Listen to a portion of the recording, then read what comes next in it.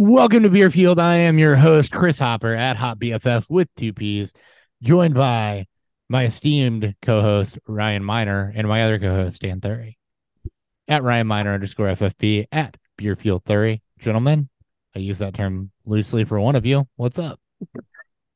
I prefer co-host. I can't be the co-host. Dan Co- Dan is co- always a co-host, or you're the co-host, depending who's running it. I'm always Coco, no matter what it is. Coco? Yeah, Jesus. co-host. Like Coco Melon? You gonna break out into song for me? Or I might. I like, mean, uh, give a few more beers to me by the end of the night. I might. Give me a few more beers. I've only had 3 today, so I really like I'm on my fourth I one. really like jars and the red, if you can hit those. Those are Chevelle songs. You're Oh, welcome. I know there's You're Chevelle. welcome. I know there's Chevelle songs. I shouldn't be surprised. That's not an insult. Um, We love Chevelle here. more We do. dynasty. We do more dynasty content. We're gonna get into some trade away slash acquire, buys, sells to some of you, trying to break that nomenclature, but it's hard sometimes. So trade slash acquires, mostly tradeaways, but I got an even mix. We're gonna do it the same way we did last year. We're gonna talk through news and then throw 45 minutes to an hour on the clock and just go round robin. So It's Dan gonna had be a a look. fun night. Dan had a look when I said that. You weren't expecting something else, were you, Dan? No. Okay. I I saw it in your eyes. I was curious. Um, as always, our tradeaways will be presented by the FF Faceoff because you can get mad at those guys if you're a player that's listening and mad because we told you to trade them. So Well, get there you mad at go. me specifically too, because I'm the one that always writes for him all the time. That's true. Ryan is writing for them. Dan and I can, should we so decide to. I still Yeah, plan on I'll be your doing that. pincushion. Nah, I still plan on doing that. And oh no, this is a real bumbly intro. Let's just get into the show. It's not flowing well at all. We need to change that. But should we just say good evening or good morning, however people listen to this now? Good, whatever time of day it is. Yes. Good afternoon. Yeah. Good day to anyone listening. Good something. You all go because I gotta Google my beer. Wait a minute. Were there drops? Oh, you guys can't hear him, can We you? didn't hear you. No, we didn't hear anything. Wait a second. Do I you feel re- like I'm missing Do something. you really want to hear the drop? No, I'm good. I'm You just just want the drops? yeah. Give me the drops. The Here you go. dropsies. Forgot to share that. There you go. If you're on YouTube, it's no secret we're using Zoom because you saw all the meetings and the header says Zoom. Anyway, one of y'all go. All right. I am drinking Casey Brewing Company, the red lager. Tasty or hasty? KC. Kansas City Brewing. KC Craft Brewer. KC Kansas City Craft Brewers. This is a brewery out of KC. If it didn't shock you enough. Again, this is their red lager. More on that later. All right. I am drinking what I believe to be the Cedar Hill Stout, which is a milk stout brewed with lactose, to add subtle sweetness and balance rich coffee and dark chocolate flavors. This is in a pack of beers I got from my homebrew club, and it just says CH Stout. I had no idea if CH meant chocolate, if it meant something else. So there we go. I figured it out. It means Cedar Hill Stout, 5.1%. Lifer Brow is out of a small town called Red Bud, Illinois. More on the beer later.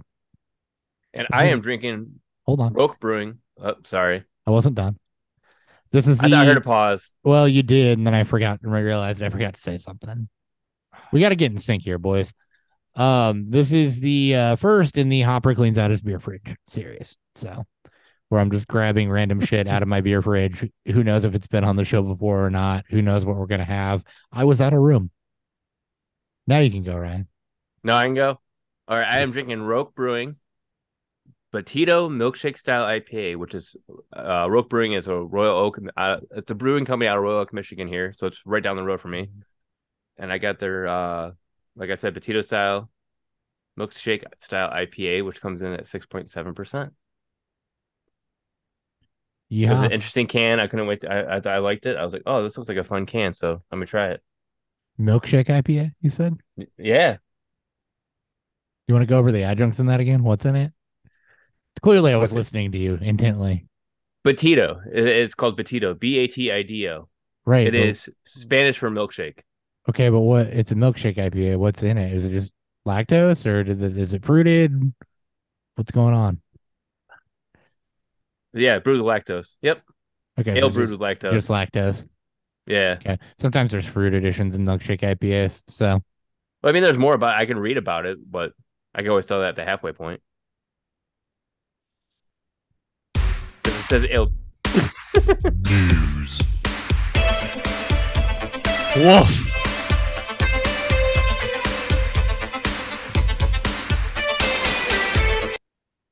Screw you guys, I'm going home. Broncos. Oh boy, the Dolphins fired defensive coordinator Josh Boyer. Good offense, defense was middle of the road. Vic Fangio and Sean Desai, both former Bears defensive coordinators, interviewed for that job. So I don't know, interesting tidbit for me because I saw the last two Bears DCs, Desai being a Fangio disciple, interview for that. So interesting. Bengals, 49ers, Eagles, and Chiefs all advanced to conference championship weekend. Thoughts on the games? Thoughts on the Cowboys having the worst play in NFL history at the end? What happened to the Bills? 27-10. It's almost like You're surprised? I mean, you know, Cincinnati's playing with a lot of swag right now. They're feeling good. They look good, play good. They are feeling good. I mean, They're walking around with a Ron Burgundy boner. We dunked on the Vikings. We dunked on the Chargers for their disappointments in the playoffs. On the Bills. Should we? I mean, the Bills, I feel like have gotten a pass. Josh Allen again. Again, it's very clear that the Bills need a number two playmaker in that team. They don't have one. They don't. They have a bunch of threes. Maybe Shakir, because we're all big fans of Shakir here, but this shows. I speak. No, again. Gabe Davis. He got shut down by Eli Apple. So hey, he scored a touchdown. He shows up in the playoffs. He does, but he didn't score 4 though. No, they needed him to. The Bills, and it's been a problem for a couple of years now. They really need to invest something in the running game, so that. And Singletary's been fine, and he's come along nicely. And Cook showed some flashes, but you really need somebody that you can rely on that can break one. You're gonna need. I mean, Mixon. You look at the teams that are left, right? The Chiefs have figured out how to get that out of McKinnon and Pacheco. The Eagles have been getting that out of Miles Sanders all year. The 49ers have multiple backs that can break them and make plays, and the Bengals and Mixon, he just is such a good fit for the offense and is super involved. And the Bills still have this thing where running backs just disappear from time to time. And it's kind of like the Chargers, who we'll get to in a minute, but completely going away from Eckler. The Bills, one, they don't have a back that's Eckler's caliber, but they just kind of play that way. And I agree, they need another playmaker. They could certainly use a wide receiver to take that next step. But, I think once again, the failure is just the running game, because when the passing game's not working, you don't have anything else to lean on. They can get in these habits where they're too one-dimensional, and Josh Allen can't do everything. I mean, it's almost like they're, KC's the same way. Both these teams like to play more pass heavy. Obviously, both these quarterbacks have a lot of similarities in terms of what they can do when they're playing at their best. And Josh Allen plays a lot of hero ball. And why do quarterbacks play hero ball? It's because they don't trust their playmakers to be able to make plays. Diggs had 10 targets. Dawson Knox had 7. Diggs, Davis, your number 2 receiver, had 4 targets. Cole Beasley had 4. Like, you're not getting, like, I may duck on Gabe Davis all year, but it's, you got to give him more. Glacier had 2. Devin Singletary had 8 fucking targets. And I get it, it's the snow. The Bengals had no problem moving the football. Yeah, I was just saying, if you're blaming on the snow, then what do you call Cincinnati and Joe Burrow? I'm getting tired of people saying, it was not the snow. The Bills are designed. The Bills should be built for that. That should be one of the biggest advantages they have, is playing in that. Yeah, it's like Aaron Rodgers in Green Bay. It's the advantage that Packers have. And it's not like Joe Burrow had a fantastic day. He had a really No. good first half, and then the Bills figured it out and shut him down in the second half. Like yeah, but that, they were already ahead anyways. I mean, it was already 17-10 but or still, I what, mean, 17-7. yeah, I mean, it was the Bills' offense that couldn't produce any points, Yeah. and it just it's funny how this team continues to get in this team. I mean, by Buffalo, I feel like gets passes on this when they go through their struggles, and it gets overlooked because it's a team that everyone wants to root for, and it's just I wanted to bring it up as someone who had their team shredded all season long and deservingly so. Deservedly so. Your team The was Vikings winning. were frauds, but Oh yeah, they were In a- frauds that in an easy beat to- Buffalo Yeah. and that just figured out how to close games. But you can't win a playoff game when you give up 500 total yards. So nope, I kind of hard to do that. I Yeah. just wanted to make sure that Buffalo got a little bit of their due because 10 points at home in an extremely important game because I mean, they got outplayed and outcoached. I mean, it wasn't like, a few of these other games where something inexplicable just happened. I mean, somebody's got to lose football games, right? And it doesn't always have to be a dunk on them or shit on them type of scenario. The Chargers deserved it because they blew a giant lead. I know. The Cowboys deserve it because they're the Cowboys and their fans are the most annoying in the NFL. Oh God. And they do a lineup that makes absolutely no fucking sense. Yeah, they expected the Niners not to rush, but when you see, when the Niners saw how they were lining up, they were sending somebody. Yeah, like if you put Zeke at center, it's like, okay, we'll just put 3 men on the line here. And I kind of get where they were going for. They were trying to add an extra playmaker out there. I get it. They were trying to set up with the lateral. Why are you having Zeke snap it? Again, that part makes zero sense to me. Watching him get blown up was hilarious. It was great. Hilarious. Yeah. Zeke's like, I'm so glad I'm out of here in like 2 years. Right. Or maybe 1 year. Well, he might be out now. They're already talking about cutting him, and he's talking about taking a pay cut deal. He wants to restructure. Yeah, he wants to stay Dallas. Yeah, he'll restructure. So, yeah. Who do you guys got to win, real quickly, before we jump into more news? I would Kansas not. City. I would not want to play the Bengals right now. I'm on the Cincinnati side of this. They are playing with so much energy, so much confidence. Everything's clicking. They're playing with a chip on their shoulder after the shit the NFL pulled. And I'm not even going to base this one in statistics. This is just a feel play. I would not want to play the Bengals right now with the way that they're rolling and the energy that is around that team and the chip that they have on their shoulder with the whole coin flip scenario and selling neutral site tickets, counting them out type of thing. That one made no sense at all to me. I could never figure that one out because it's like, if Kansas City is the number 1 seed, it should be no matter what, it goes through Kansas City. It shouldn't go through neutral site or anything like that. Right. It should have included Cincinnati. This game should be No. played at a neutral site. This game shouldn't be played neutral. If you're the number 1 team, you get the home field advantage. They could have gotten the number 1 seed. We don't know how that Monday night game would have played out.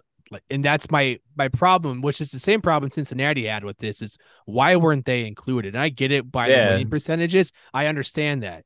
It was, again, it's a fucked up situation that didn't have a whole lot of, good avenues to go with. Cincinnati should have also been a part of that. Speaking of the game, do you guys see like all like the conspiracy theories going around about Damar Hamlin? I'm not even giving I'm not even going to give it airtime. We're not talking about it. It's so hilarious. I just laugh not at talking about it. I'm very interested with how the Lions move. So it opened up as the Bengals 1.5-point favorites. And as of today, most sites have KC -1, which is all based on the health of Mahomes. It's because that video came out of Mahomes doing stretches and he was able to go on left and right foot. And... The dude's he's going to be hopped up on something that's going to get him through this game. There's no one recovers on a short week from a high ankle sprain. Which is normally who you are. 2 to 6 He played a whole second half. He played a whole second half on it. And Jacksonville's done for never fucking blitzing. The Bengals win this game, you blitz 60% of the time. If they could have gotten pressure they on Mahomes him a couple times, but he still was able to get out of it. He was hobbling on one. Playing on adrenaline too. That shit don't swell up for a little bit. You blitz Mahomes this game. Yeah. If Cincinnati loses and we find out that the defense never got home because they never blitzed, Mahomes is hobbled. He's not 100%. The other And he's thing not going to too, run is a that lot. since he's got some pretty good Yeah. safeties, and I don't know. This matches up well. Dan, It's who gonna be a you fun game. I hope. Dan, That's who what you I'm looking on? for. I want a good game. That's all I want. I'm taking both home teams. And it's not because I Yes. don't believe in Cincy. It's Mahomes is 0-3 against Burrow. And it just It just feels right, this like how feels Tom like a Brady game where was. we're just gonna get it's gonna be. I'm hoping it's a magical game. I hope it's not like the Baltimore game, but I can't wait for the Brock Purdy thing to end with the Niners staying and all that. Not, I won't say a fiasco, but the fact that he's up there for Rookie of the Year. Just I'm done with it. I'm like I like Brock Purdy, but for fuck's sake, like Phillies. It won't shock me if the Bengals win. I think the Eagles do beat the Niners. So, I think the Niners have a chance, but I'm also well, saying they that have a because chance for sure. I also picked them to play the Chiefs in the Super Bowl. Oh, did you? Back in the preseason? Oh, I wish I shit. would have gambled on it now. Eagles are the better all around team. I got the Eagles in that one, but I Yeah, think no, the I agree Niners with make that. it close. That line, Eagles 2.5 points was a little shocking that the home team couldn't even get 3 points. A little, if I'm the Eagles, that's a little disrespect there to if you're the But yeah, Eagles. the thing too, the home team always gets like a 3-point no matter what. So you're looking at If this game was in 49ers by 1.5. if this game was in if this was in San Francisco, Niners would be probably 4.5, 5-point favorites. I said they'd be 1.5-point favorites. Well, I mean, it's only 2.5 for Philly at home. Right. So I give them 1.5 for San Francisco if it was for them at home. Neutral, if it was a neutral site game. Neutral side, I think it'd be a pick 'em. Yeah, exactly. Yeah. Which is basically what both these games are, and essentially is a pick 'em type game. Because you look at the home team, you look at the spread, it's truly a pick 'em game. Anyways, Anyway, figure we just hit on those. indeed. Adam Schefter reports the Packers will not trade Aaron Rodgers to an NFC team should they decide to move him. So do they move him? Where does he go? I mean, the Jets, right? The Jets. Jets just signed. We're gonna fulfill the Brett Favre prophecy. What Yes. the Broncos wanted to happen. 2024, Aaron Rodgers will be in Minnesota. Dick pics. I'm betting it out now. God, with Jen Sturger. I've got Ravens, or not Ravens. Sorry, not the Ravens. No, No, it won't. I mean, no. Raiders. I've got the Raiders. I can see him going back to For Darren Waller. Devonta. Yeah. I don't know what type of draft picks. I do see the Jets pulling this move because of where their team is at. That defense is so good. Young. And they've got the picks and they've got the skill players.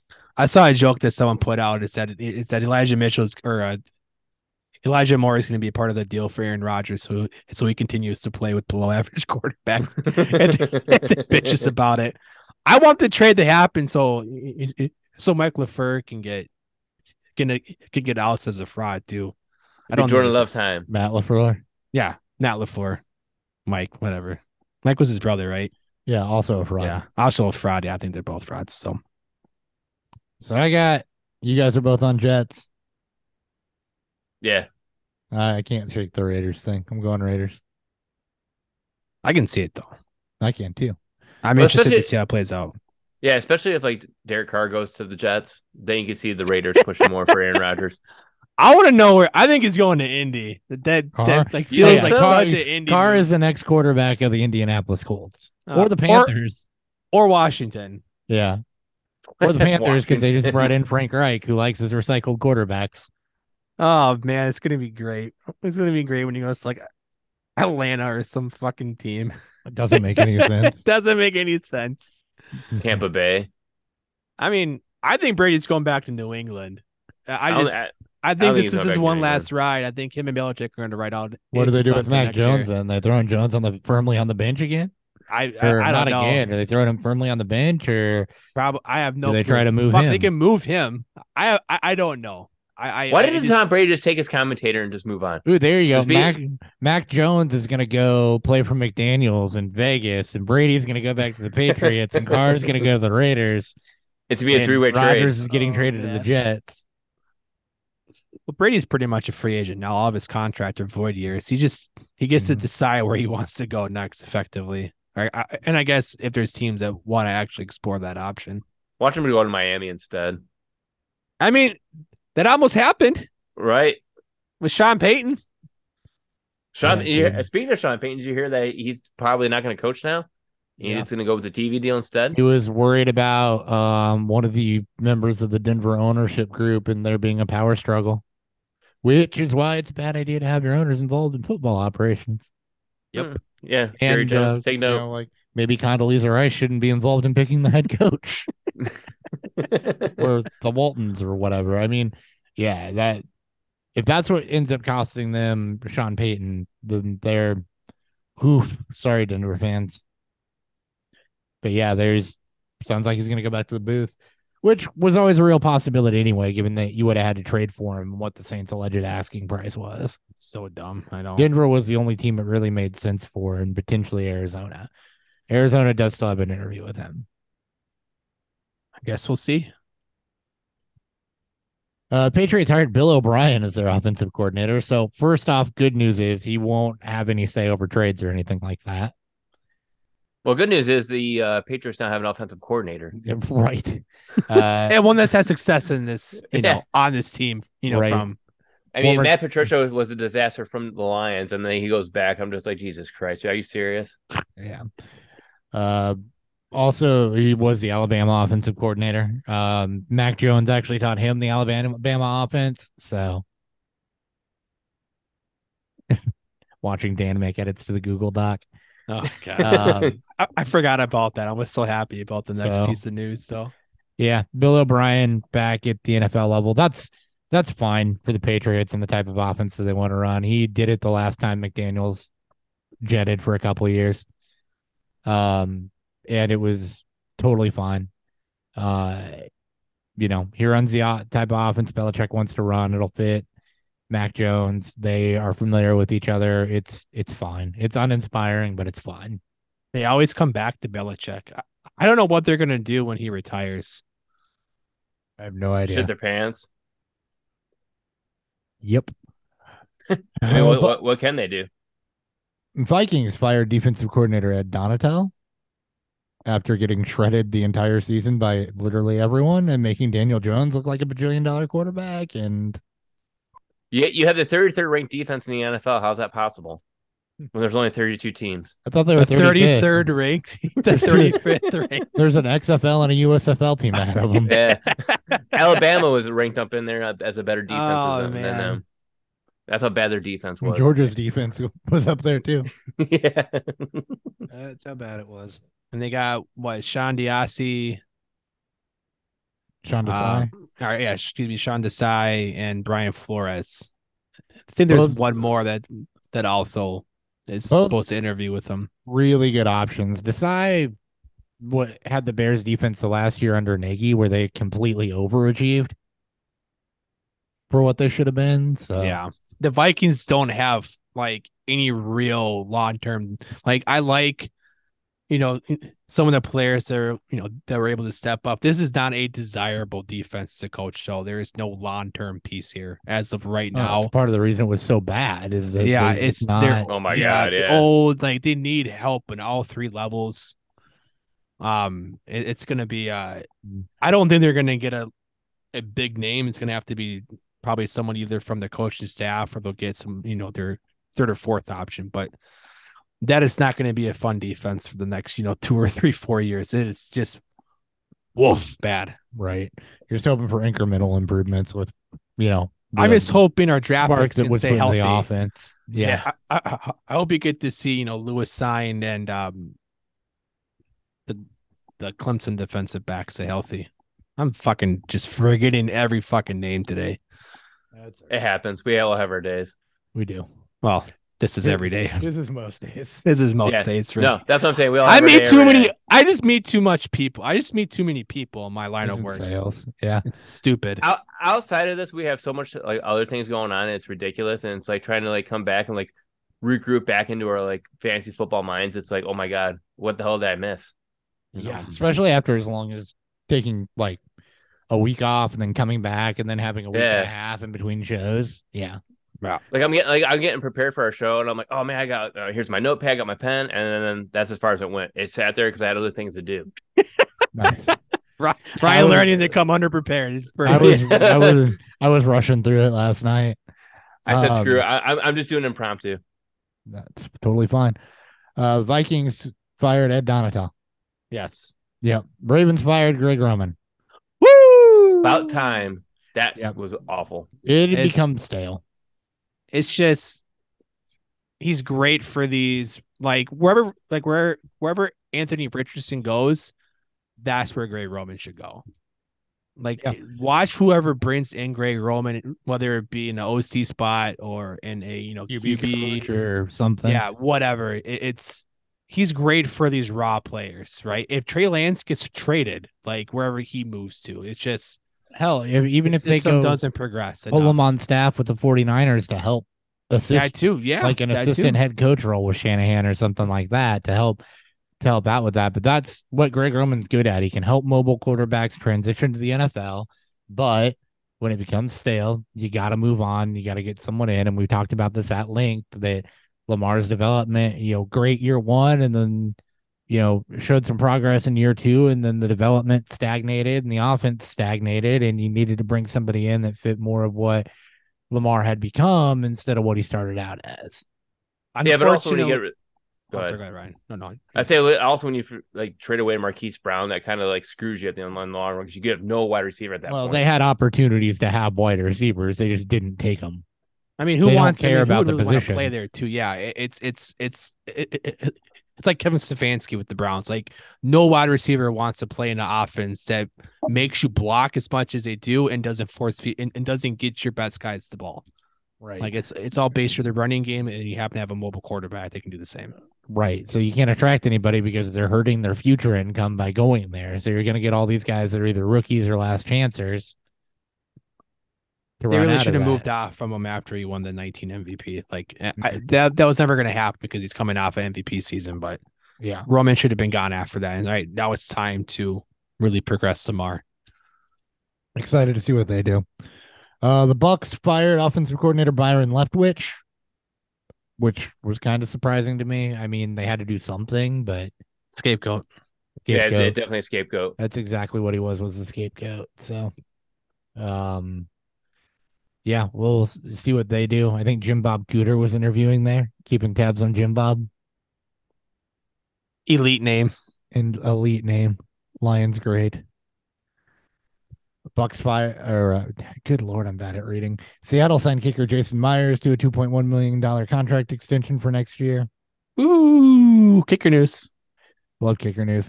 Pittsburgh is going to retain Matt Canada as their offensive coordinator for 2023 because they just never fire anybody, even if it is not a good idea to keep them. I mean, maybe they want to keep consistency with Pickett. That's the only silver lining with this is that maybe this is better for Pickett's development. I can't find other silver. It's so dumb, it's so stagnant.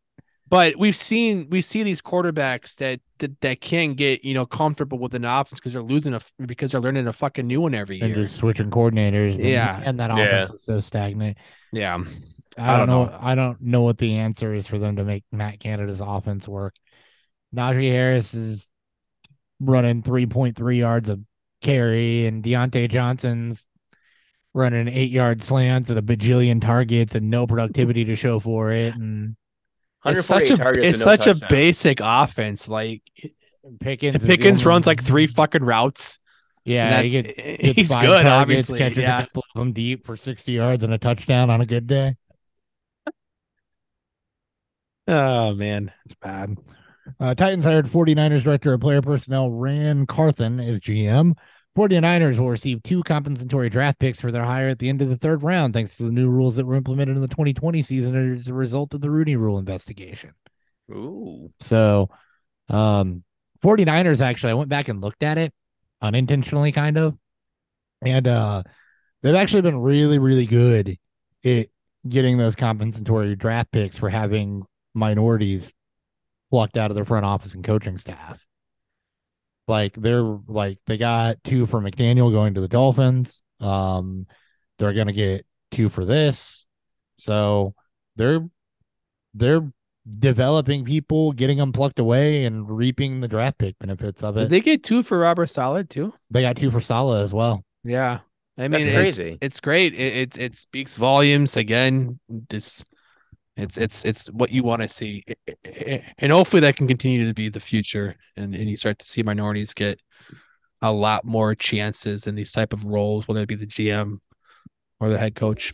Yeah, they're getting 4 compensatory picks in 2023 projected. Maximum you can get's 5. So good teams say good. So, yeah, I mean, good on them, because I didn't realize that had kicked in, but I also didn't realize how much the 49ers were being rewarded for that. As long as they don't take running backs as those draft picks, they're gonna do pretty well. Yep. Well, yeah, they trade up. Maybe they trade Just up or trade avoid down. day 2 running back picks. That's all. Just avoid day 2 running back picks. Yep. Steelers extended Anthony Miller for a year after getting nothing out of him this year because he was injured. Chargers. Matt Canada. Yeah, right. Chargers fired offensive coordinator Joe Lombardi, which they had to scapegoat. Right. God. Whoa, man. Brandon Staley's he's on the hot seat, man. That team's got to be because he's next. not only make the playoffs, but they're gonna have to win a game. Yeah, run. Otherwise, he is next, I think. But you got to hope too that the OC that comes in can take better advantage and make better utilization out of Justin Herbert's freaking cannon of an arm. But also know when you shouldn't get rid of the run entirely for just everything about over the middle calling. Shit. So in-game management. My God, Staley, fucking god awful. Yeah. So, Nathaniel Hackett, Jets offensive coordinator. We talked about this a few minutes ago. But here comes Aaron Rodgers.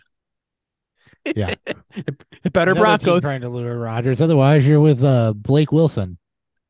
Blake Wilson. Zach Bortles. Gonna be Zach, Mike, Blake, White Bortles. Wilson. White Bortles. I was like, it took me way too long. I'm like, wait, Bortles is white. It took me way too long. Woofda. Way too long. Panthers. Yeah, we're gonna gloss over that. Nathaniel Hackett. I mean, Rodgers made Hackett look good, not the other way around. And he's gonna Adam Gase the shit out of this for a little while. Yep. That's all I got. Yep. Yep. Panthers hired Frank Reich. Steve Wilkes now intends to coach elsewhere. Do you blame him? No. Second time that guy's gotten fucked over. I wonder where he's in. What is his background? Is he a DC? Is he a defensive guy? Pretty sure it's defense. Let's get him to Minnesota. Get a lot out of that Panthers. I mean, he's too good of a DC. Yeah, he is. Let's see. Defensive coordinator for Carolina in 2017. Then head coach in Arizona, Cleveland in 2019 as their DC. That's right. He was the scapegoat in the Josh Rosen era in Arizona. That's right. Yes. Yep. He sure was. So, yeah, 6th and 3rd in passing defense too with Arizona and Cleveland. So he's good. He got a lot out of that Carolina team, had them in playoff contention after a terrible start under Matt Rule, and got an interview, but I don't blame him for going elsewhere. Frank Reich will come in, and I don't know what to make of Frank Reich as a head coach. He put together some successful seasons, obviously was great with Philly. I don't know if you put the failures in Indianapolis on him or on Chris Ballard for not getting stability at the most important position in the game, but that was kind of the downfall there. Yeah, I agree. We'll see, because he also doesn't have stability in Carolina at the most important position in the game. Maybe he'll make Sam Darnold look like a Hall of Famer. No, nobody jumping on that. No. No, Nope. No. not at all. Okay, great. We are 35 minutes into recording. Let's put um hour or 45 minutes on the clock. Well, let's put an hour on the clock. Let's put an hour on the clock. Let's put 15 minutes on the clock and see if we can do it in an hour. Huh? One line runoff. Okay, we're gonna put an hour on the clock. So 9:48 local time. And we're gonna start round robining through some dynasty. We're gonna do some call-its on dynasty tradeaways and acquires, buys and sells. You call it.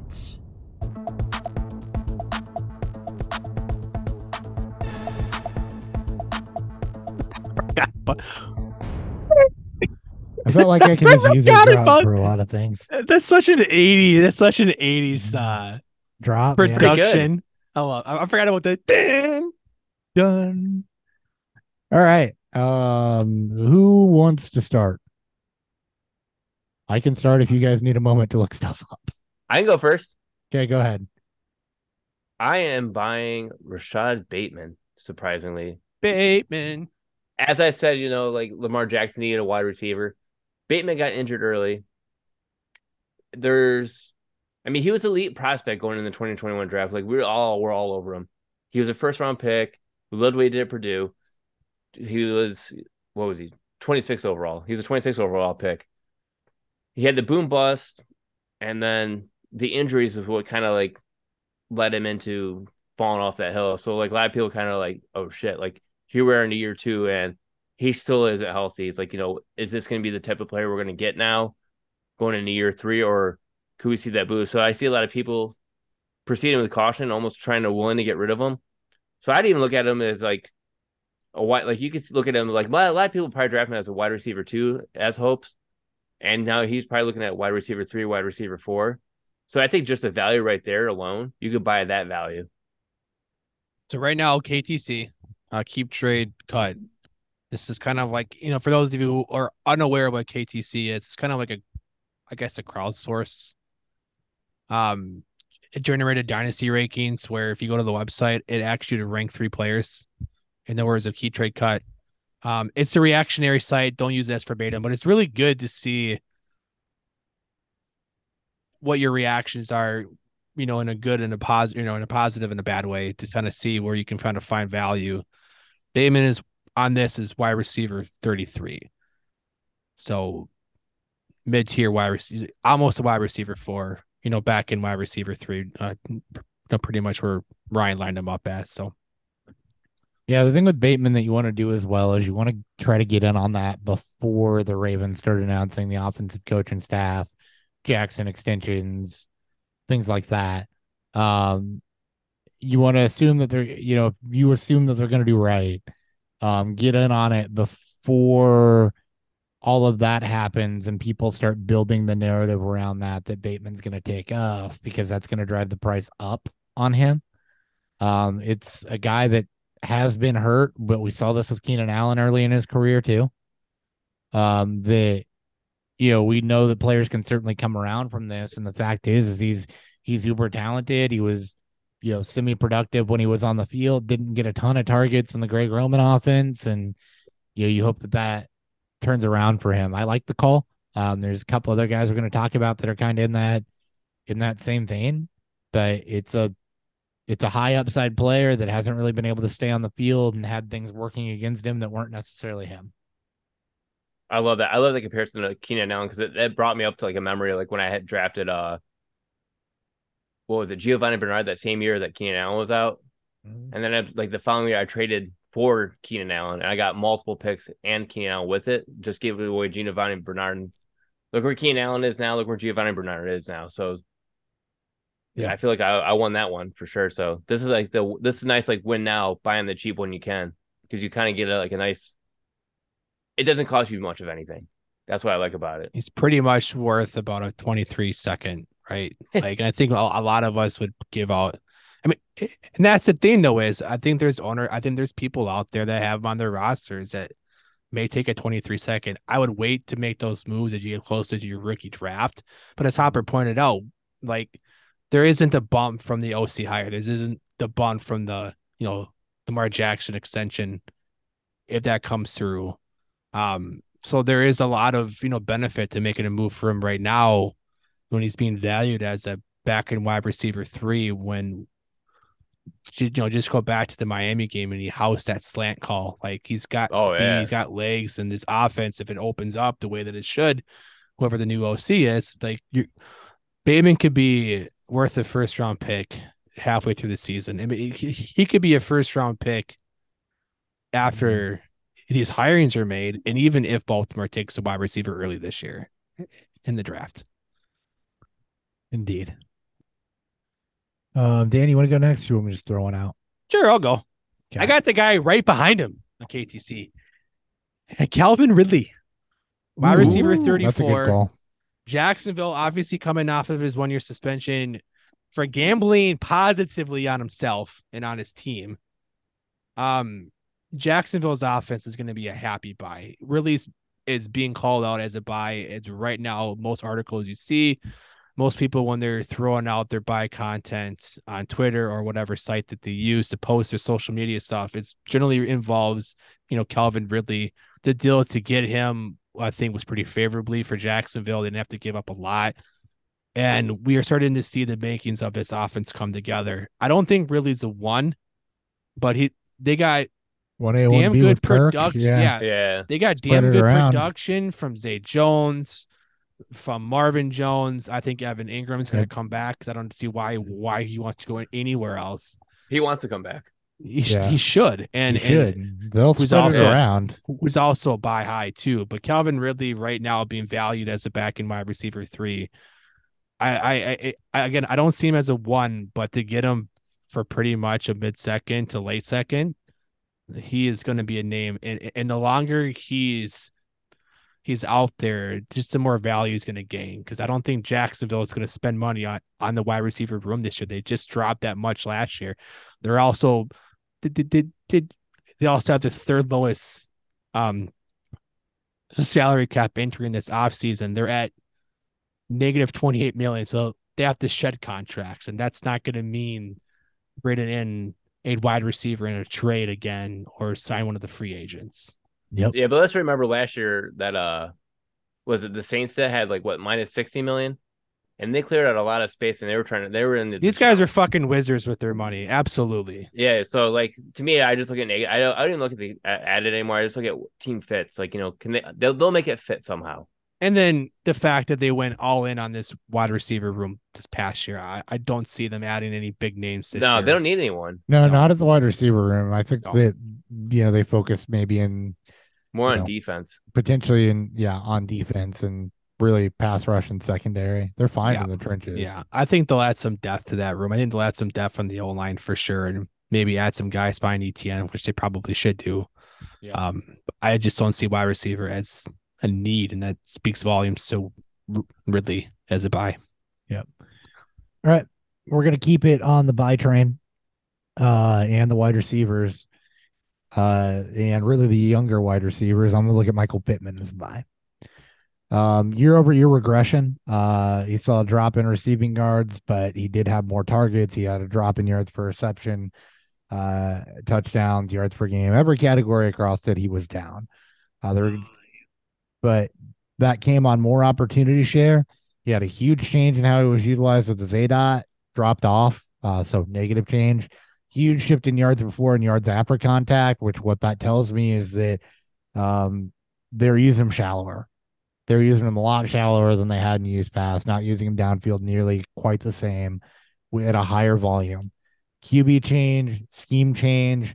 I think that can help them find a bit more success in year 4 after regressing in year 3.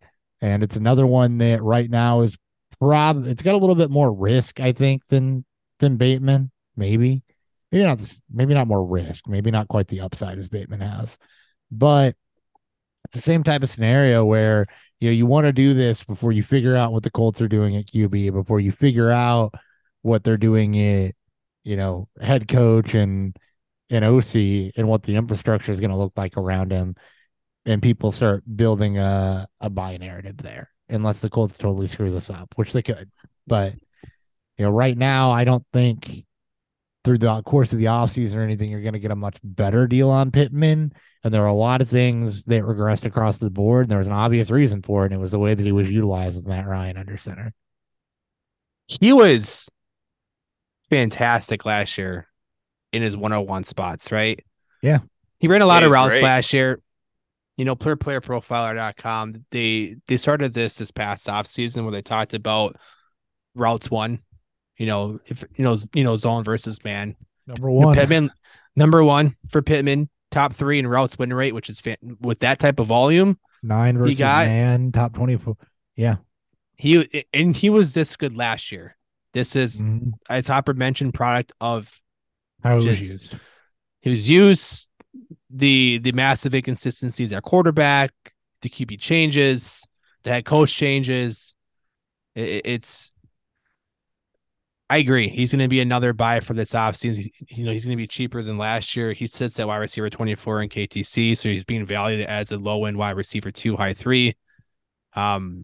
He's going to be, like up the Batemans of the world. He's going to get overlooked because the offense is in question. The 1,200-yard receiver, if his yards per reception jumps back to his career number with the target volume he was getting. Yeah. 25.6, target share is very respectable. Mm-hmm. And if Indy somehow figures out this whole QB situation, better days should be ahead for Pittman. Ryan, anything on Pittman? No, I like him too. I also like Alec Pierce, though. Looking at him also as like another cheap buy. Just that offense in general is something I'm almost intrigued by, just because we know that Matt Ryan's not the answer. We know that something else is going to change on it. So we almost want. It's just like Baltimore receivers. You don't know what's going to happen there. So now's the opportunity to try to buy low on these players when you want to get them. So I actually like all the receiver core in well, not all the receiver core, but Pittman and Alec Pierce for the receiver core in the Indianapolis Colts as buys. There's also one thing to know too. I don't know if Hopper, if you've seen it as being the Bears fan, but I mean, obviously rumors, Colts want to move up, to the Bears 101. Pittman in a lot of mock trade would be awesome. I see a lot of Pittman involved. Yeah. If Pittman's involved in that trade, that would be a fantastic fit, I think, for both sides, because the Colts need to solidify the QB position. They have some other receiving weapons, and the Bears really need somebody that Justin Fields can rely on. We know that Mooney and Claypool both have explosiveness. He doesn't really have that go-to type of, receiver on third downs or high target volume type of guy that he can utilize. Something that's missing in that offense, and I think that Pittman absolutely fits that role. Yeah, it's interesting to see, because Pittman's, again, we saw with AJ Brown and, with Marquise Brown, these higher name guys, they're getting moved on before the end of their rookie contract as teams are figuring out whether or not it's worth investing if their team isn't being lined up properly. Now, he could be a guy that gets moved on from as the Colts, enter in a rebuild. The only thing that will do to throw water on that is that Pittman is not the type of receiver that Pace has been targeting over the last couple of years. Well, and they just, gave a high draft pick to Chase Claypool, not obviously the same type of player, but of size and what their roles could be in that offense could be, fairly similar. Yeah, which is why Pittsburgh took the trade, because they knew the Bears had a higher pick than the Packers would. That's all I still love how Claypool announced his replacement. That nothing beats that moment of Claypool announcing Pickens to Pittsburgh. Oh my God, what a fucking troll move! That's great. Ryan, you're up. Oh boy, I'm gonna go with another wide receiver on this one. I'm going Jerry Jeudy as a buy still. I was huge on him a couple years ago. I had him as my wide receiver 1. He didn't really hit hard last year, like we were expecting to, because he was the most pro ready wide receiver his rookie year. But then he he took this step this year, even though with the Broncos offense being as horrible as it was, he showed more as the wide receiver one for the Broncos over Cortland Sutton. So I feel like him and Cortland Sutton might be both the same, but I feel like this is going to be more of the hand where Jerry Jeudy takes that next step forward to be the wide receiver one for the Broncos this year. I mean, he should. I mean, I think that's how it's going to be lined up. I wondered. I could see him getting moved on too. I mean, they gave money to both Jeudy? Sutton and Patrick. I mean, it's the way that his contract lines up, and if it really blows up in Denver's face with Wilson, and they're tied to that type of contract, I don't know if. I mean, it depends. I guess it depends on their outs on Patrick and Sutton, but that was always interesting to me that they re-signed both Sutton and Patrick. But and Patrick was the missing piece all year too because of the injury early on. But Jeudy was more like a back end wide receiver one at like the second half of the season this year. So it's like, does that carry over and they look to move on from Sutton and go more towards Jeudy?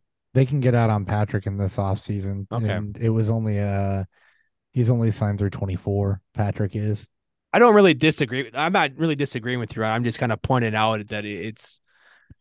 No, I'm cautiously. I'm nervous about Denver's playmakers. Sorry. Well, that's why we have our own version of buy sells. I'm really a bit more like risk averse. I'm really gonna take that risk of what I see. Like I go based on what I see on the field.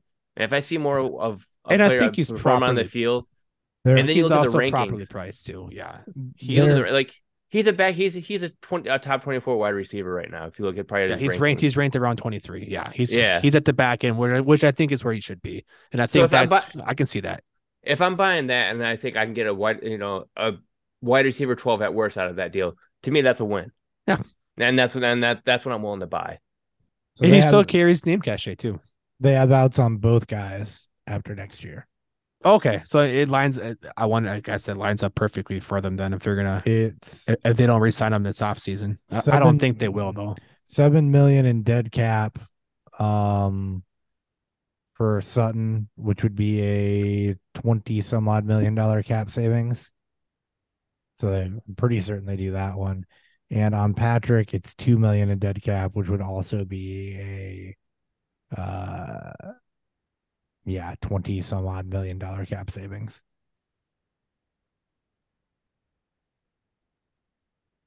This is what's fun. Am I doing that right? Sounds right. Yeah, I'm doing that right. 10 million cap savings for Patrick. Either way, good cap savings on both guys. They can get out of. They want to keep Jeudy. I like the call. I've always been a little tepid on Jeudy, especially with the offense goes, but I forget what game it was where he just ended up absolutely pissed off and tore everything up. And that shows the upside that's there if you can get him playing with a little bit of that fire, with a little bit of regularity. The final week of the year, he went off. Yep. Second or third post. And since Hackett got replaced, it's that offense obviously started to click. Yeah, started to click a bit more, right? Yep. So I get it. Yeah, I'm there. I don't disagree with you, Ryan. Good go for the last 5 weeks. Is the 3-touchdown game I was talking about against KC. Yeah. Oh yes. All right.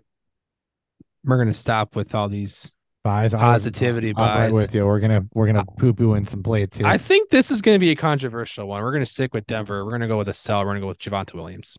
I'm with you. Nope. I'm with you on that too. Okay. Well, I guess it's not controversial, at least for the show. Look here. I like Williams. I do. I absolutely. I'm a big fan of him. What scares me the most is his injury. Is Dobbins-esque. Dobbins missed right around 13 months or so.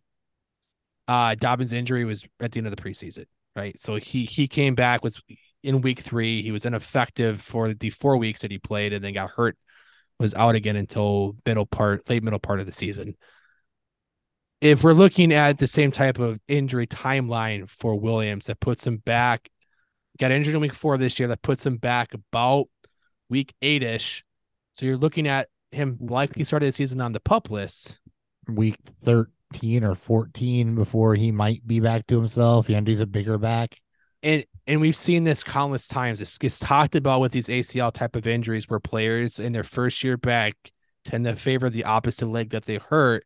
And you start to see strains and pulls because they put too much stress on the opposite leg. Dobbins is the same thing that happened to him happened to Dalvin Cook. I'm not saying it's going to happen, and it's not a guarantee. The other thing to note here is that is his third year.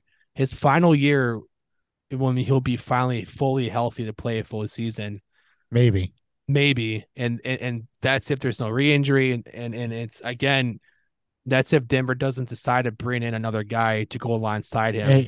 And they did last year, right? They brought Gordon back because they weren't confident enough in, probably his receiving work, I'd imagine. So you got capped upside there too.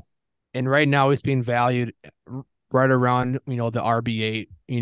The running backs in Dynasty, the rankings are really in flux, right? With Brees Hall getting hurt, with Javonte getting hurt and not really able to show out, with some of these younger guys, especially from the 2020 class and the 21 class, minus Etienne Harris taking a step back. It throws a lot of this in whack. Williams he's gonna end up probably being a buy at the end of next year, but right now, if you can capitalize on an RB1 value for him, I think you should. And maybe it's not a 1-for-1 trade, pick swap, but an upgrade with them. Find a team that is looking to get younger, or with their elite back, you're looking to get a move up for it to see if you can capitalize on a winning season for this year. Williams is not going to help you next year. By the time he could help you, 95% of your season's done, potentially. And this is as of January 26, 2023.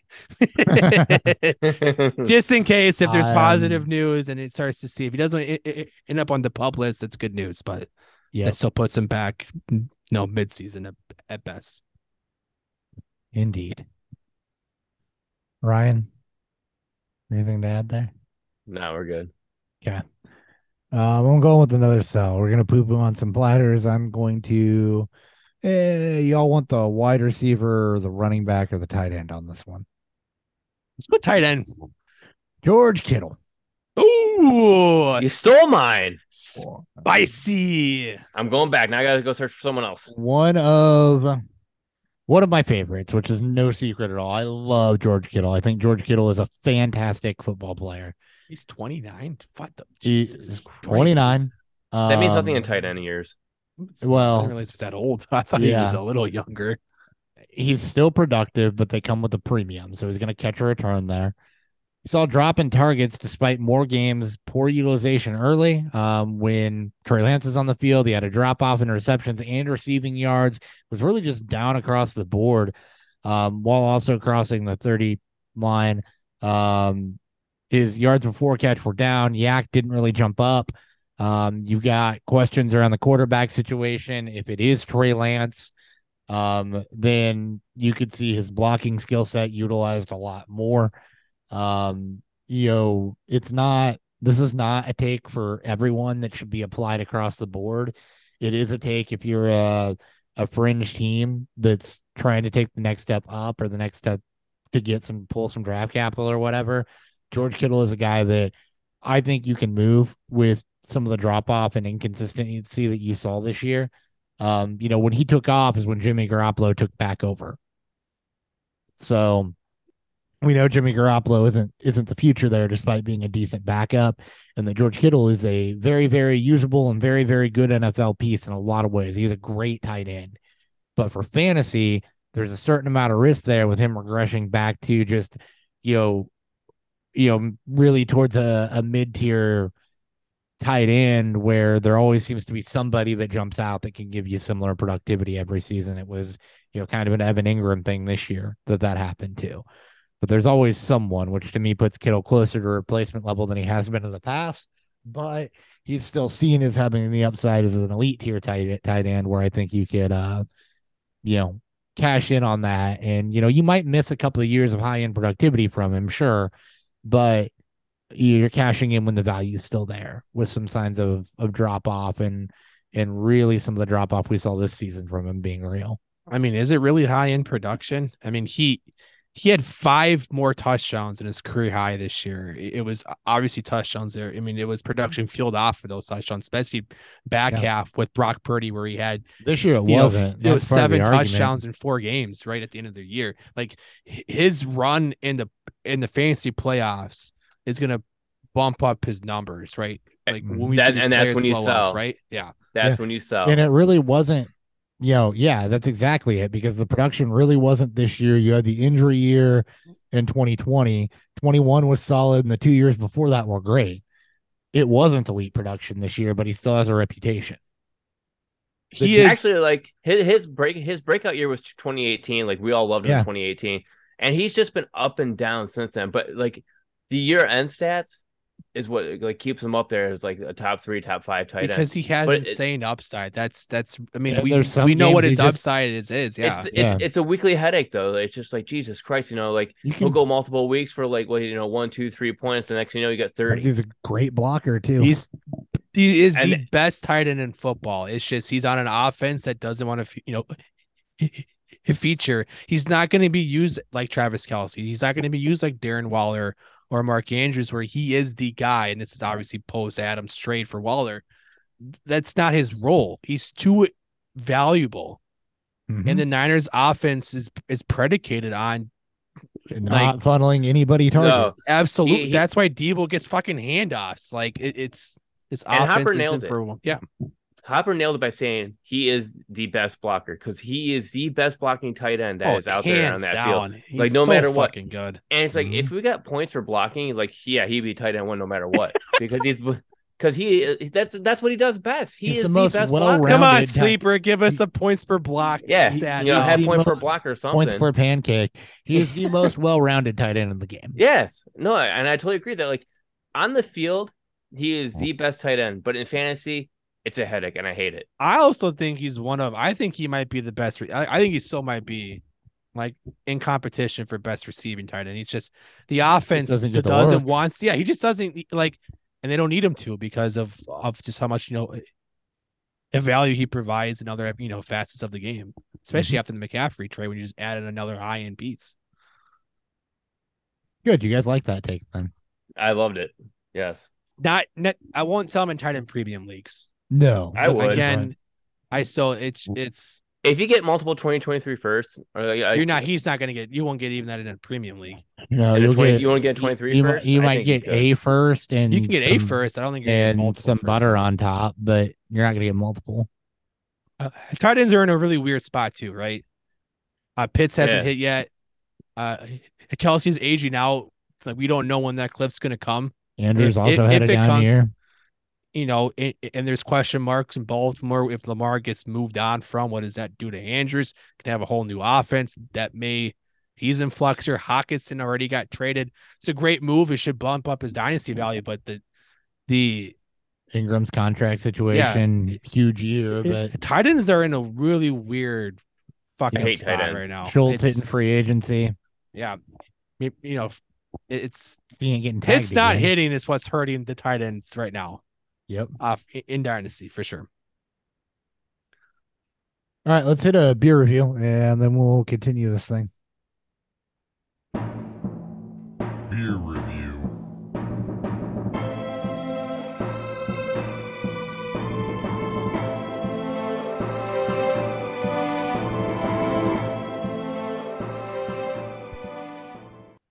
All right. Reverse order. Ryan, go ahead and start us off. So I had Roque Brewing Company out of Royal Oak, Michigan. I had their Batito Milkshake Style IPA. Very good. It's Spanish for milkshake. A Batito is a sweet drink made with whole fruit. Flavor of agave, mango, and pineapple blend with tropical aromas of Citra, Mosaic, Amarillo, and Galaxy hops. Hey, Dan, there was fruit in that milkshake IPA. Just like he said. I can't fuck with milkshakes anymore, man. It's just I used to love them. I think they're still good. They're too sweet. I just can't drink a lot of them. I can have one for easily. I have no interest in overly adjunct or overly sweeted. It's very good beers. But yeah, I mean, Sweet bombs. Yeah, you know how I am when it comes to tropical stuff, so it's like I'm all down for it. I mean, when I discovered milkshakes and the rise of milkshakes, I mean, it was fun. I had a blast. I used to bring them in all the time when I worked for Benny's. It's just, I mean, that's what I'm down to now. yeah, Almost it's gone. Yeah. It's they- unfiltered too. just Like it's too actually much. all the They're sediment always at the going to be bottom. unfiltered. Yeah, they're always going to be unfiltered. There's too much fruit and hops added, and it's just the way Can't get it out. Yeah. No, way you that craft cannot. breweries do it. I mean, maybe you ran through a couple of filtrations, maybe one. Yeah, but you wouldn't want to because all that You don't want to lose crap hops. floating around in there That too, keeps, yeah. Yeah. keeps the goodies there. You just let it settle to the bottom of the can, and that's why they tell you to roll it before you pour it. You roll it, don't shake it. Yeah, you want it in suspension. Yep. All right. I was drinking the something hill stout. I'm not gonna look it back up. The CH stout from Lifer Brow Brewery. They did a really good job with this.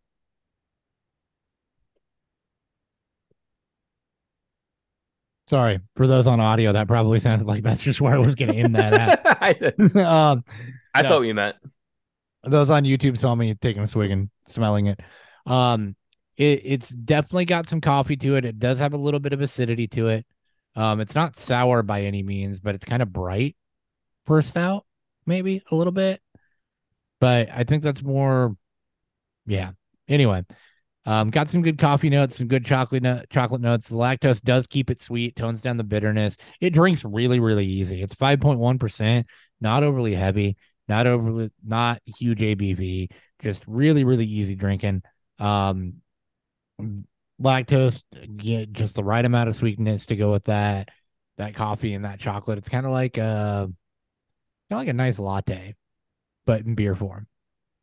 So they did pretty good with this. Yeah, I don't really have a lot else to say. It's a good beer, and I got to get out to Redbud at some point. It's very, very solid. I don't, not like yowie wowie great, but very, very solid example. Like it. All right. Again, I am drinking Kansas City Craft Brewers Brewing Company. This is their red lager. So what's really cool about this is not only does it list what the ingredients are, but it actually gives you the hop billing. So the first hop addition was put into this in an hour, 30 minutes, 15 minutes, and then they did a dry hop addition to finish. Red lagers are typically going to be mulled for with a lighter body. Think of a box styled almost, right? So the grains in this is, your Munich and your Roma, Vienna is supposed to be reminiscence of those old world styles. Their tagline is not owned by Belgians yet.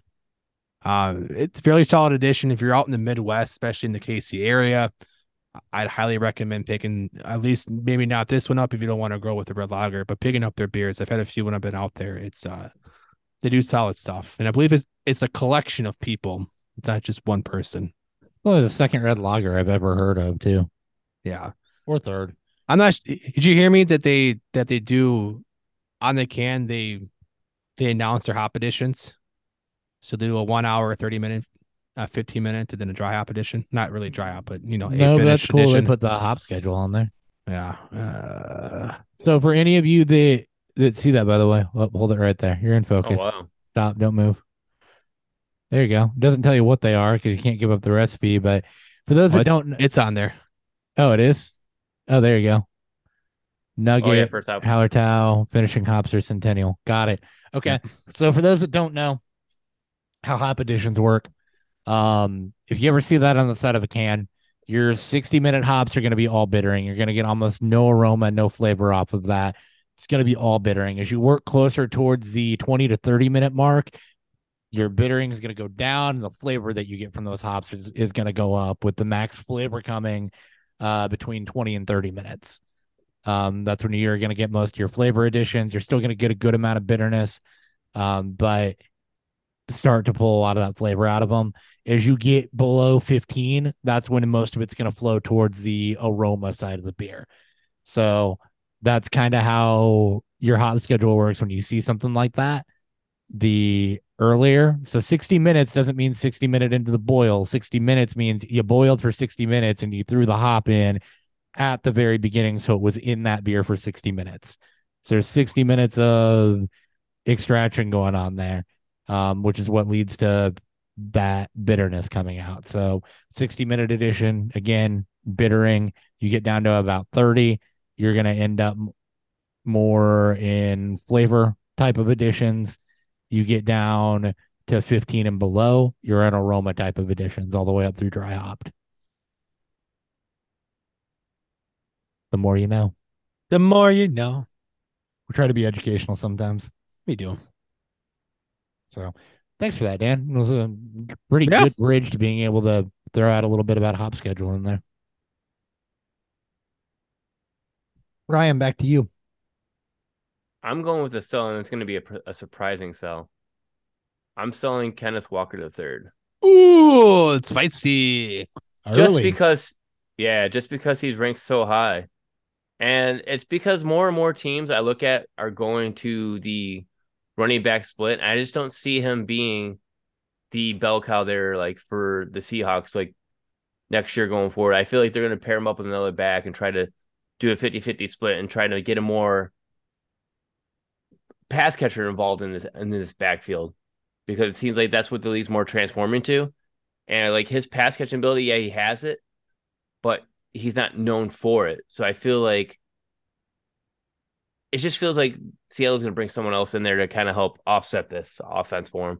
And I feel like his value is peaked, and now's the time to sell high on him. He's literally semi-skinnier Nick Chubb. Mm-hmm.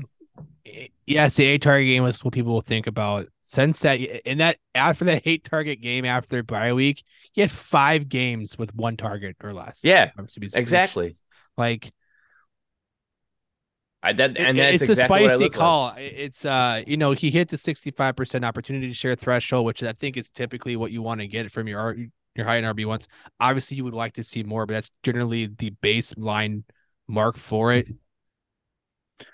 I'll be interested. It's interesting. It's the peak value, right? He was RB1 and for most of the post Breece Hall year, especially when he came back and dominated at the end of the season, and as we get closer into the return of Breece Hall and to see where Bijan lands, it's an interesting. It's a spicy take, and I'm not doing it just to be like, oh my god, like be that kind of guy, but I'm doing it just to try to sell at top value because I don't trust this offense. What would you be looking? Where would you be looking? Like, would you move him for straight draft picks? Are you looking to maybe move down to a different running back and add like a second rounder or add somebody else who's young that could maybe pop? Yeah, I mean, it depends on my team looks like. Like, say if I'm like in need of a wide receiver and I'm running back heavy, and Kenneth Walker's one of the players I can unload. I'd be willing to try to. That's false.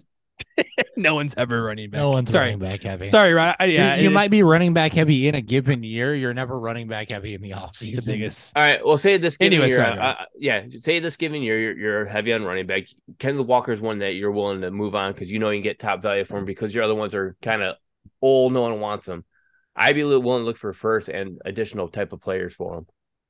Yeah. I'd be looking for like a wide receiver too. I'll be interested. It's interesting because Pete Carroll is obviously still going to be there. He loves his running game, and to Ryan's point, he's showing some flashes as a pass catcher. I don't think that's going to be his role. No, I don't see that as his role. I see his role as being the 1-2 back, but I see them getting like more of a true third down back, which they don't have in Travis Homer or anyone else there. So that's why it was all dumped on Walker. This might be a good year for pass catching backs, just given the pre-show conversation I had with what I've seen. Yeah, there's a lot of pass catching backs. What are your thoughts on this Hopper? This is a spicy player to bring up. Kenneth Walker. Yeah. Yeah, I talked about him a little bit in, I think it was the Feely's episode and how close he was to Tyler Algier. And I think Walker is an explosive player, but with limited pass catching upside. And the fact that they're potentially re-signing Geno Smith, I mean, it worked out fine this year, but what does that do for your team's upside? I can see why you would want to do that.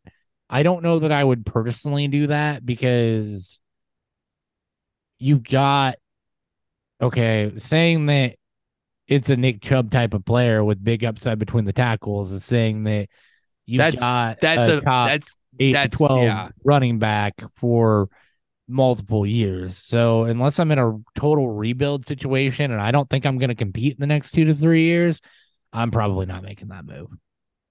It's spicy though. I like it. It's an alternative point of view. I totally respect that coming out here, and I'm glad that it did. I love giving alternative point of views.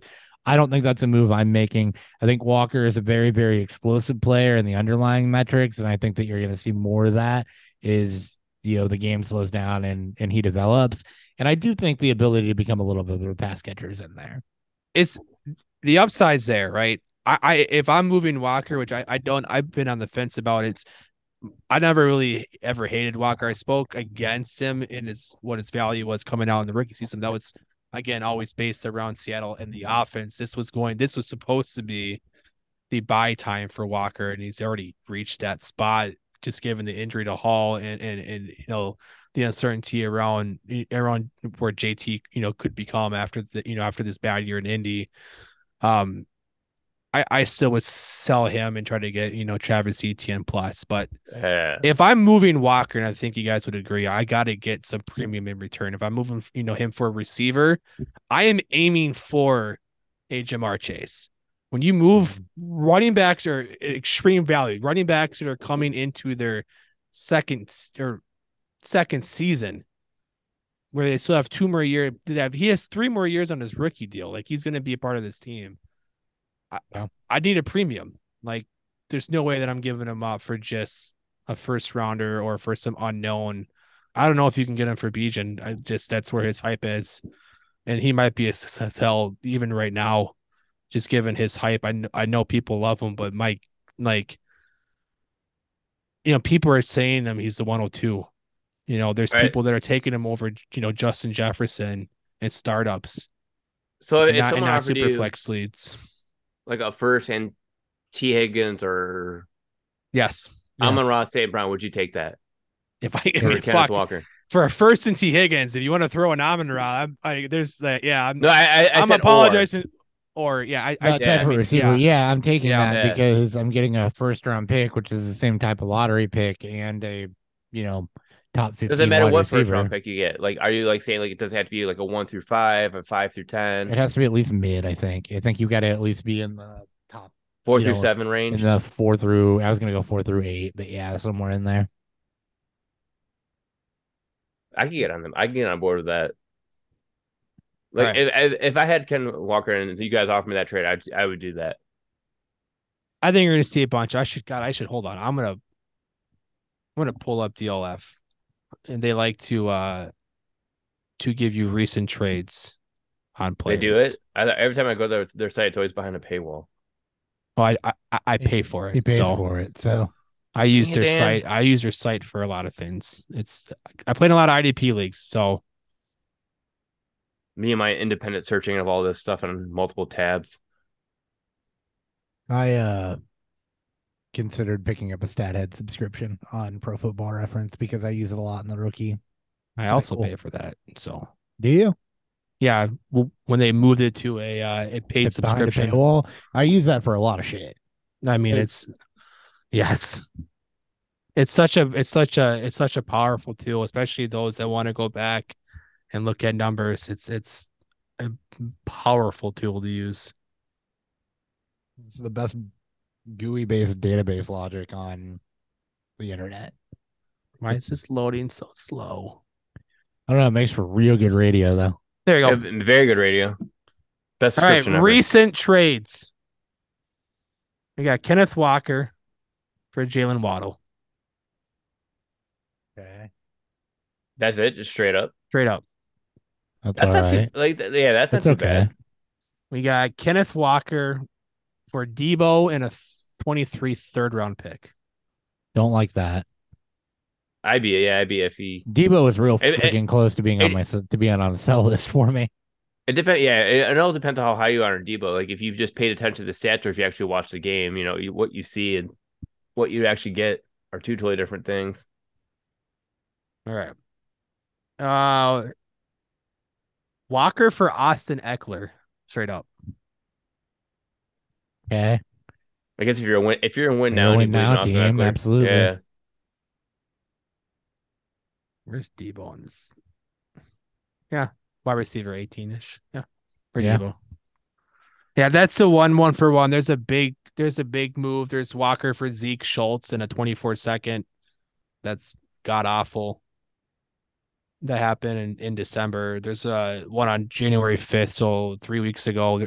Walker Higgins for a package of Zeke, McCaffrey, Adams, Hopkins, and a 23 fifth runner, which doesn't fucking matter.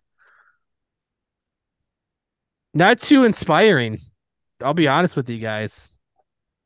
Yeah. At least based on these trades with him involved. Obviously, there's only 5-6 listed trades here, so you're not getting a full range of it. But the most recent one on my birthday that they had was the Walker for Waddle. And I don't know if I'd make that trade up. I love Waddle, I like the situation, but that's running backs are too important. I want more.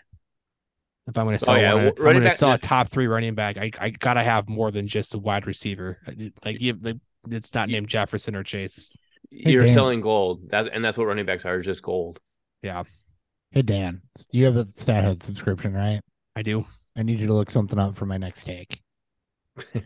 Okay. Because I tried to and couldn't get all the way there. Let me. I got it pulled up whenever. All right, Uh, we'll do mine. yeah, do yours, and then I'll So tell this is you what I looked up as I talk about my guy. we brought him up earlier in the show. And I think it's one of the more talked about conversations right now about what to do with Brock Purdy. And it's and where you guys land on. I debate this. So KTC has Brock Purdy as the QB 18. And this is the most reactionary time. That is very high. He is ahead of, I believe he's still behind Trey Lance, who's now at the QB 14. They're 4 different tiers behind.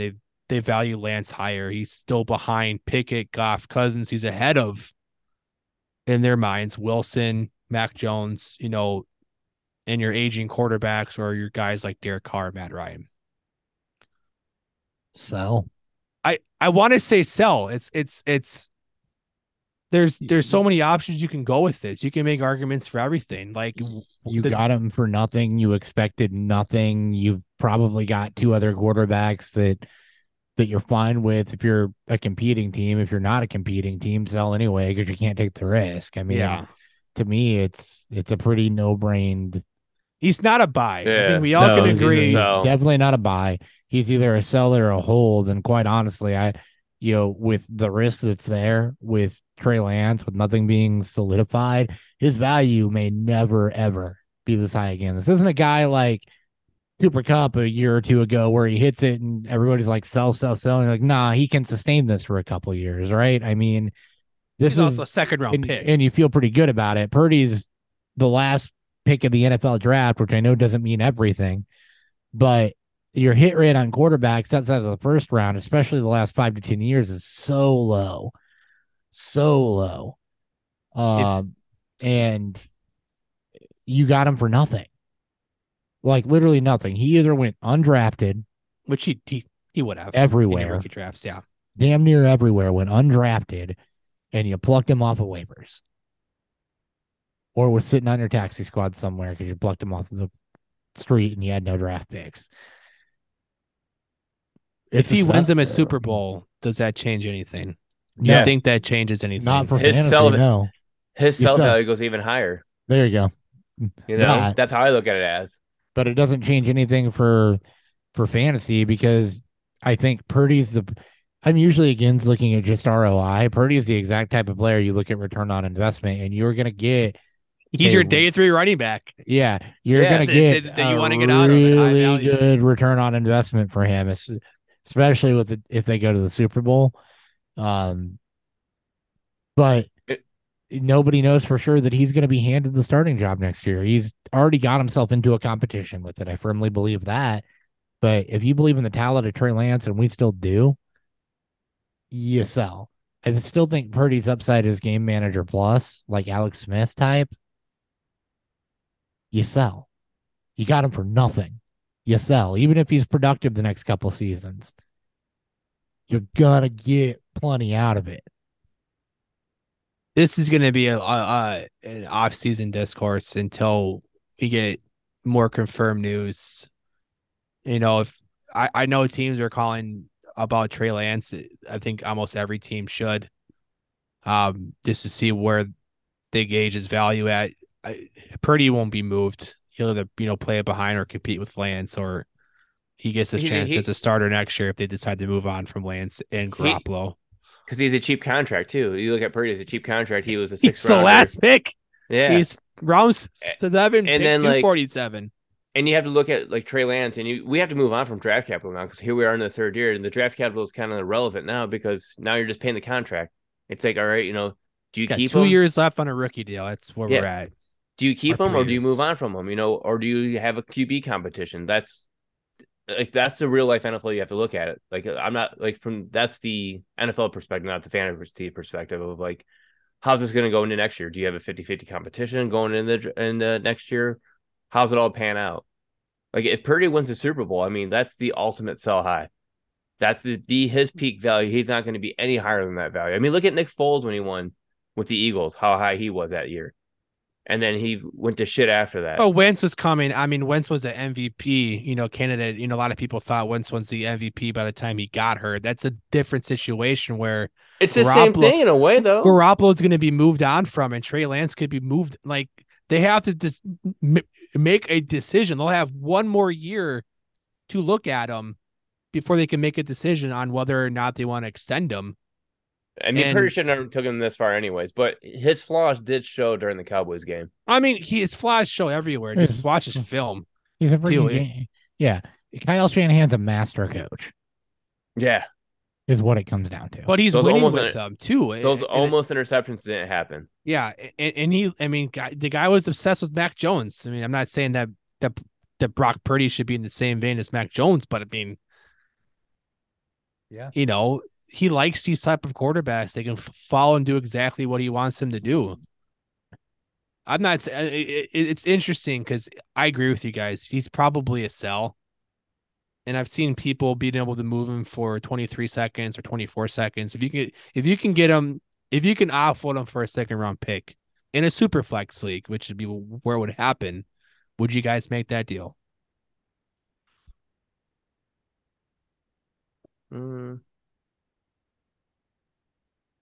It had to be like a high second.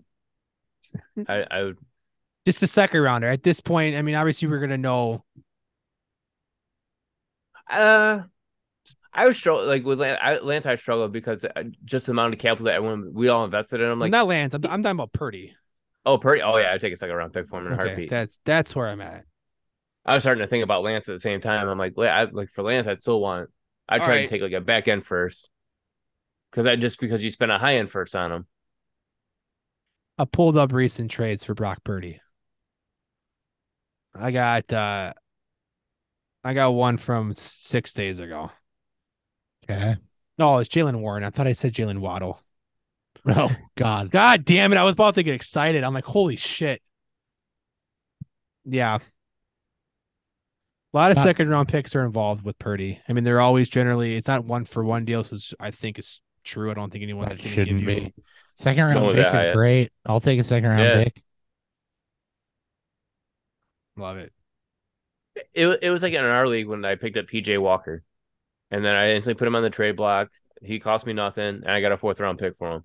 I mean, Walker already shown that he was bad. I mean, yeah, but just saying, just something's better than nothing, because it's like, why let it sit if you can get rid of it for much more better value than what it really is. That's right. That's exactly it. Boy, those that haven't sold them yet, you better fucking hope that they beat the Eagles and you get 2 more extra weeks to do it of being able to sell them. Yep. Moving into high end, you'd be moving to back end first at that rate. Exactly. That's the risk you take, right?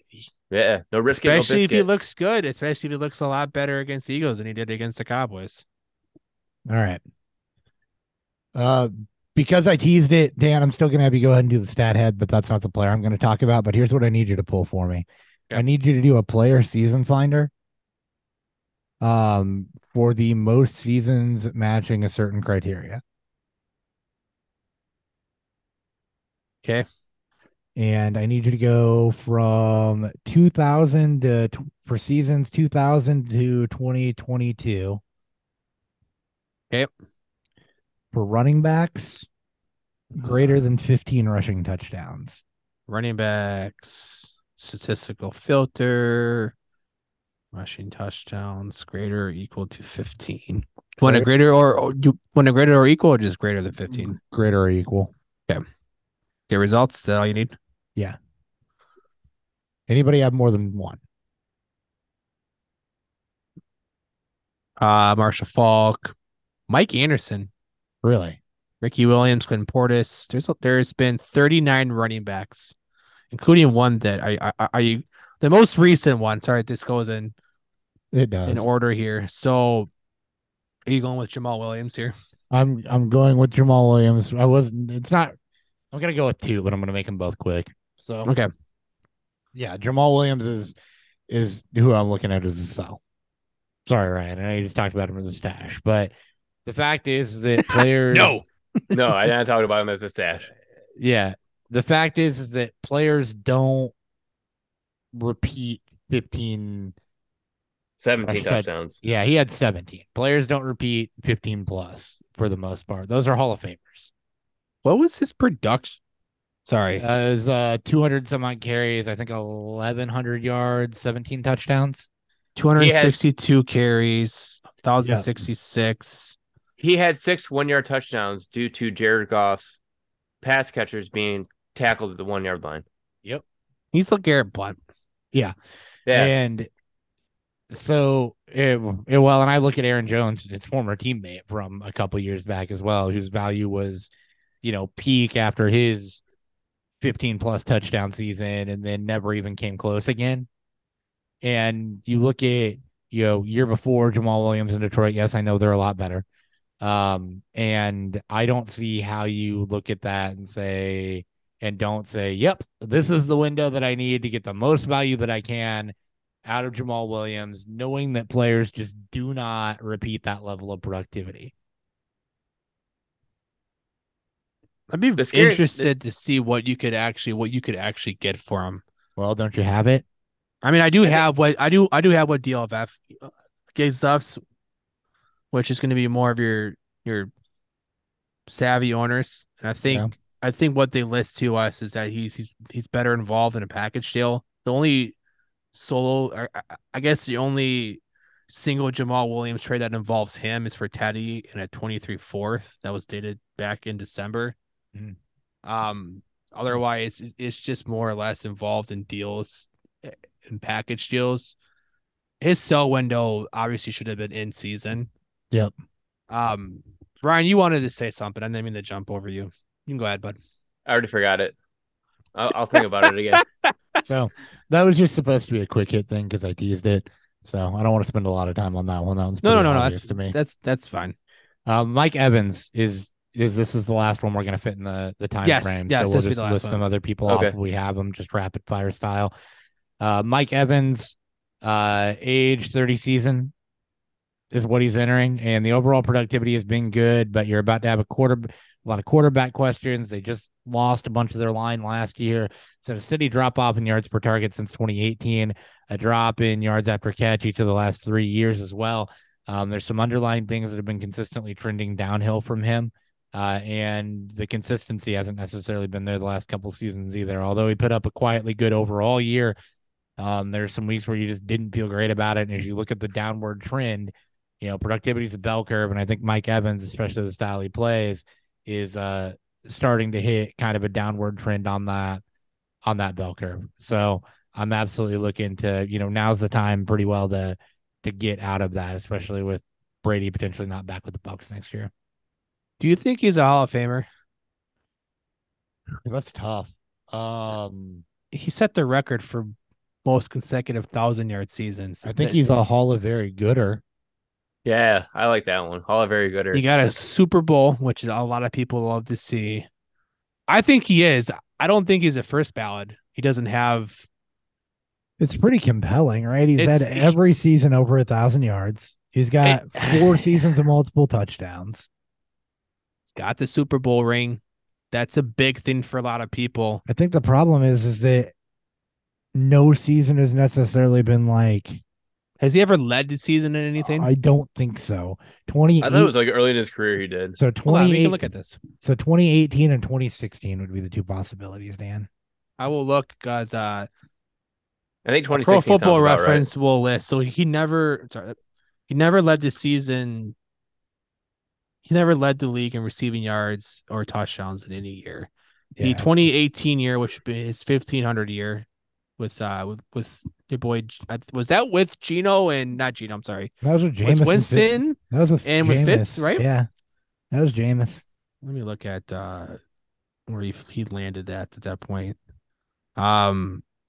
Receiving yards that year, he was third. He was behind Julio and Hopkins Oh yeah, I that remember season. that And did it like that season was massive. Like he nearly caught him. He's 150 less than Julio Jones on 32 less targets.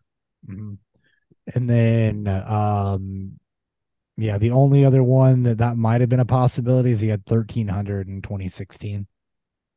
Yeah, both of those weren't. That was also his career year in targets. Yeah, he never. Yeah, He didn't lead that year either. I don't know where he finished, but yeah, and I think that's kind of the rub there is that he's always been very, very good, but he has never been the best. I mean, 10,000 receiving yards. I wonder how many players has done that in their careers. Has 10,000 receiving yards. Well, probably quite a few, and his career's not over. Is the other thing. I mean, That coming too. to 29, You're right. Yeah, but got a you've lot of time to got go. 3 to 4 years left to add on to that. 15,000 is definitely in reach for him. Yeah. So from a career perspective, so I think it's going to be a compelling discussion. He's had a very, very good career even to this point, but from a fantasy perspective, when we look at value, right? Yards per target since 2018, 11.0, 9.8, 9.2, 9.1, 8.9. So you're kind of in just it's subtle, but a subtle, steady decline. Yards per catch, yards after catch per reception, 3.8, 3.5, 2.8. Yards before catch per reception, that's actually gone up just a touch, but Yak is down 265, 259, 216. So just some things that the explosiveness after the catch and downfield is maybe starting to fade just a little bit, and it's very gradual for him. So it's another player that like you're trading with the knowledge that this is a bell curve, and you're probably going to see another 3 to 4 productive seasons out of him after said trade. You also have a quarterback issue. Yeah, In Tampa, you that's don't know a who big the thing OC right is now. going to be, but you're probably trading him with a few more years worth of productivity, but the bet that you're making is that productivity is steadily going to decline, and I think that's a realistic expectation. 23 receivers have had over 1,000 or had over 10,000 receiving yards. The only reason I bring that up is that career numbers tend to be also a big bridge point for these, and most of these guys. I mean, it took T.O. forever. T.O. is fifth. T.O. is seventh in total right now, and it took him forever to get into the Hall of Fame. Is he in the Hall of Fame? Who? No, Am I wrong? T.O. No. Okay. No. No, I thought he was. He got elected. I thought Did he he? got in last year, or Yeah, or 2 he was years last ago. year or 2 years ago. He got in. Because that would be the big one to look at. Obviously, Moss was a first ballot. It's going to be. He didn't attend. They intentionally kept Owens off the first ballot because the media didn't like him. He's in the Hall of Fame though. Okay, yeah, I thought he was.